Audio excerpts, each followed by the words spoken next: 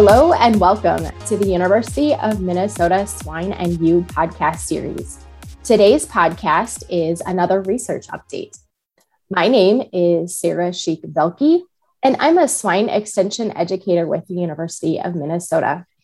Joining me today is Kelsey Hammers, who is pursuing her PhD in the Department of Animal Science at the University of Minnesota.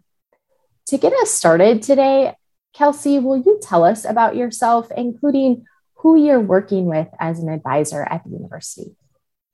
Sure. Thanks, Sarah, for having me today. And as you mentioned, my name is Kelsey Hammers, and I grew up on a cow-calf and row crop farm in north central Missouri. I attended the University of Missouri, where I obtained my bachelor's degree in animal science in 2018. I then worked on my master's degree in swine nutrition at Kansas State University, where I graduated in July 2020. And currently, I'm pursuing my PhD under Dr. Lee Johnston here at Minnesota. Thank you. I always find it interesting the path that students take, whether it be undergrad and then to graduate school. So very interesting, and thank you for sharing that. So with that, let's get into the research that you're going to be talking about today. Can you tell us, what research topic will you be sharing with us today? Sure. So today I'd like to talk about a study looking at the effect of a supplemental water source on the performance of growing and finishing pigs. And before we get too far here, we probably should give some mention to the funding source, as all research doesn't happen unless there is a funding source for that research. So can you share, how was this research funded?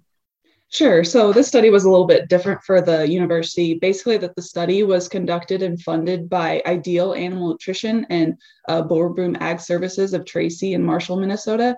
So, and to give the listeners a bit more context, Dr. Johnson and I were only involved during the statistical analysis, the data that was generated from the trials. Great. Thank you for that explanation.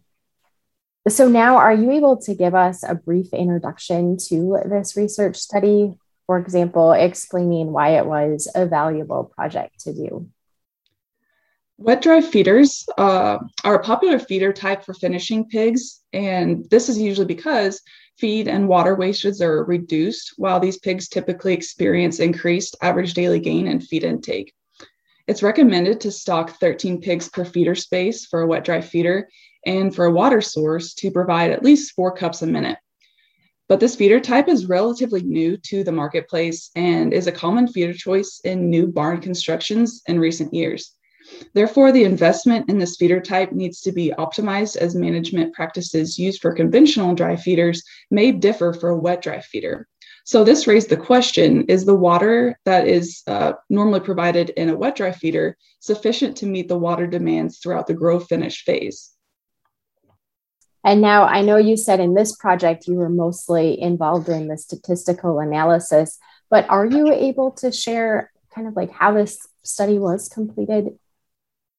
Yeah, so in this study, there was a total of 2,332 pigs, and these pigs were used in 2 84-day growth trials that were conducted in southwestern Minnesota from August to November of 2019, and then another study from February to June of 2020. There were 27 to 30 pigs in each pen and 40 replicate pens per treatment. These pigs were assigned randomly to one of 2 treatments based on their initial body weight. These pigs were placed either in pens with a drop shelf wet dry feeder, or were placed in pens with the same feeder, but with an additional water source in the form of an adjustable double nipple water. These pigs and feeders were weighed every 14 days to determine growth parameters of average daily gain, average daily feed intake, and feed efficiency. The trials ended on day 84 as marketing events began on this day. And this is because we expected to see the biggest response when the most pigs were in the pen with the highest pressure on the feeders. Water disappearance was also measured daily across all pens in each treatment for each trial. Both trials had identical feed budgets for the 6-phase finishing program, and diets were corn and soybean meal based with 10% distillers. But as a reminder, the University of Minnesota was only involved in statistical analysis, like you mentioned.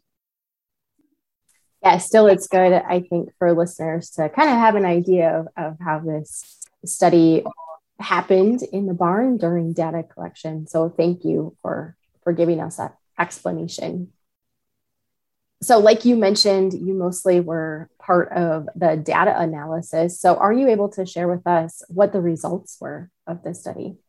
Yeah, so the data from the combined trials showed that overall, from day 0 to day 84, there were no differences in average daily gain, average daily feed intake, or feed efficiency for the pigs given a supplemental water source or not.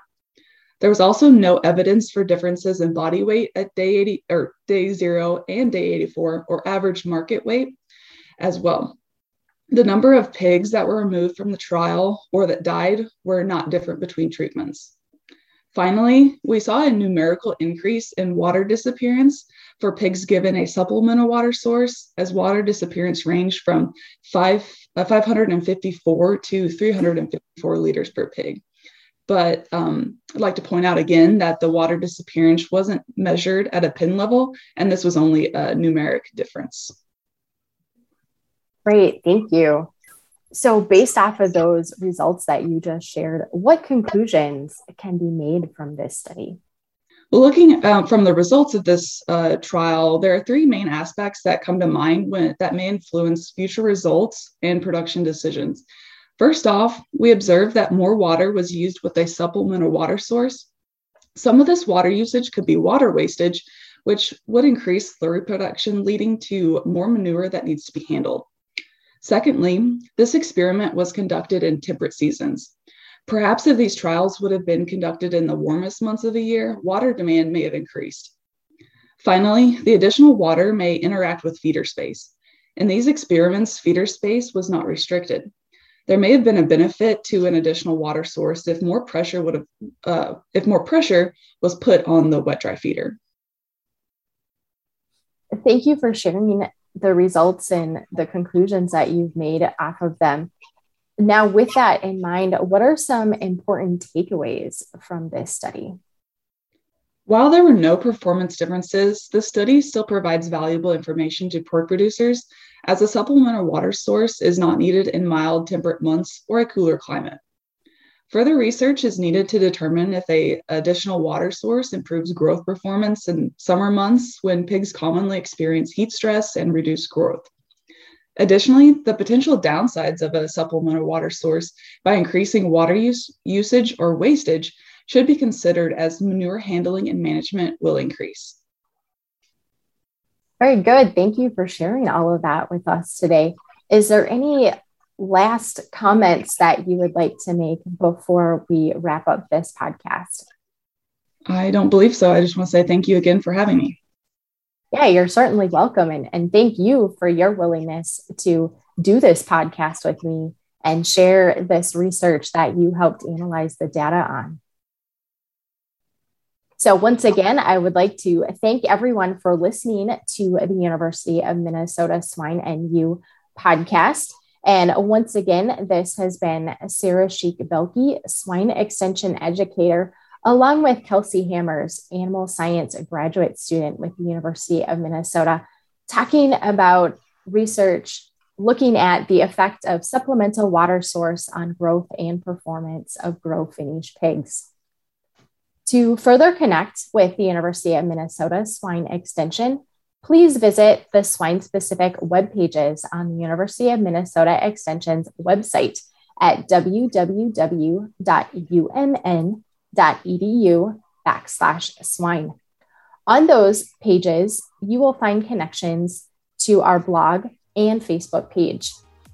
To learn about research being done by our swine faculty in veterinary medicine, please visit their Swine in Minnesota blog, which can be found at www.umnswinenews.com.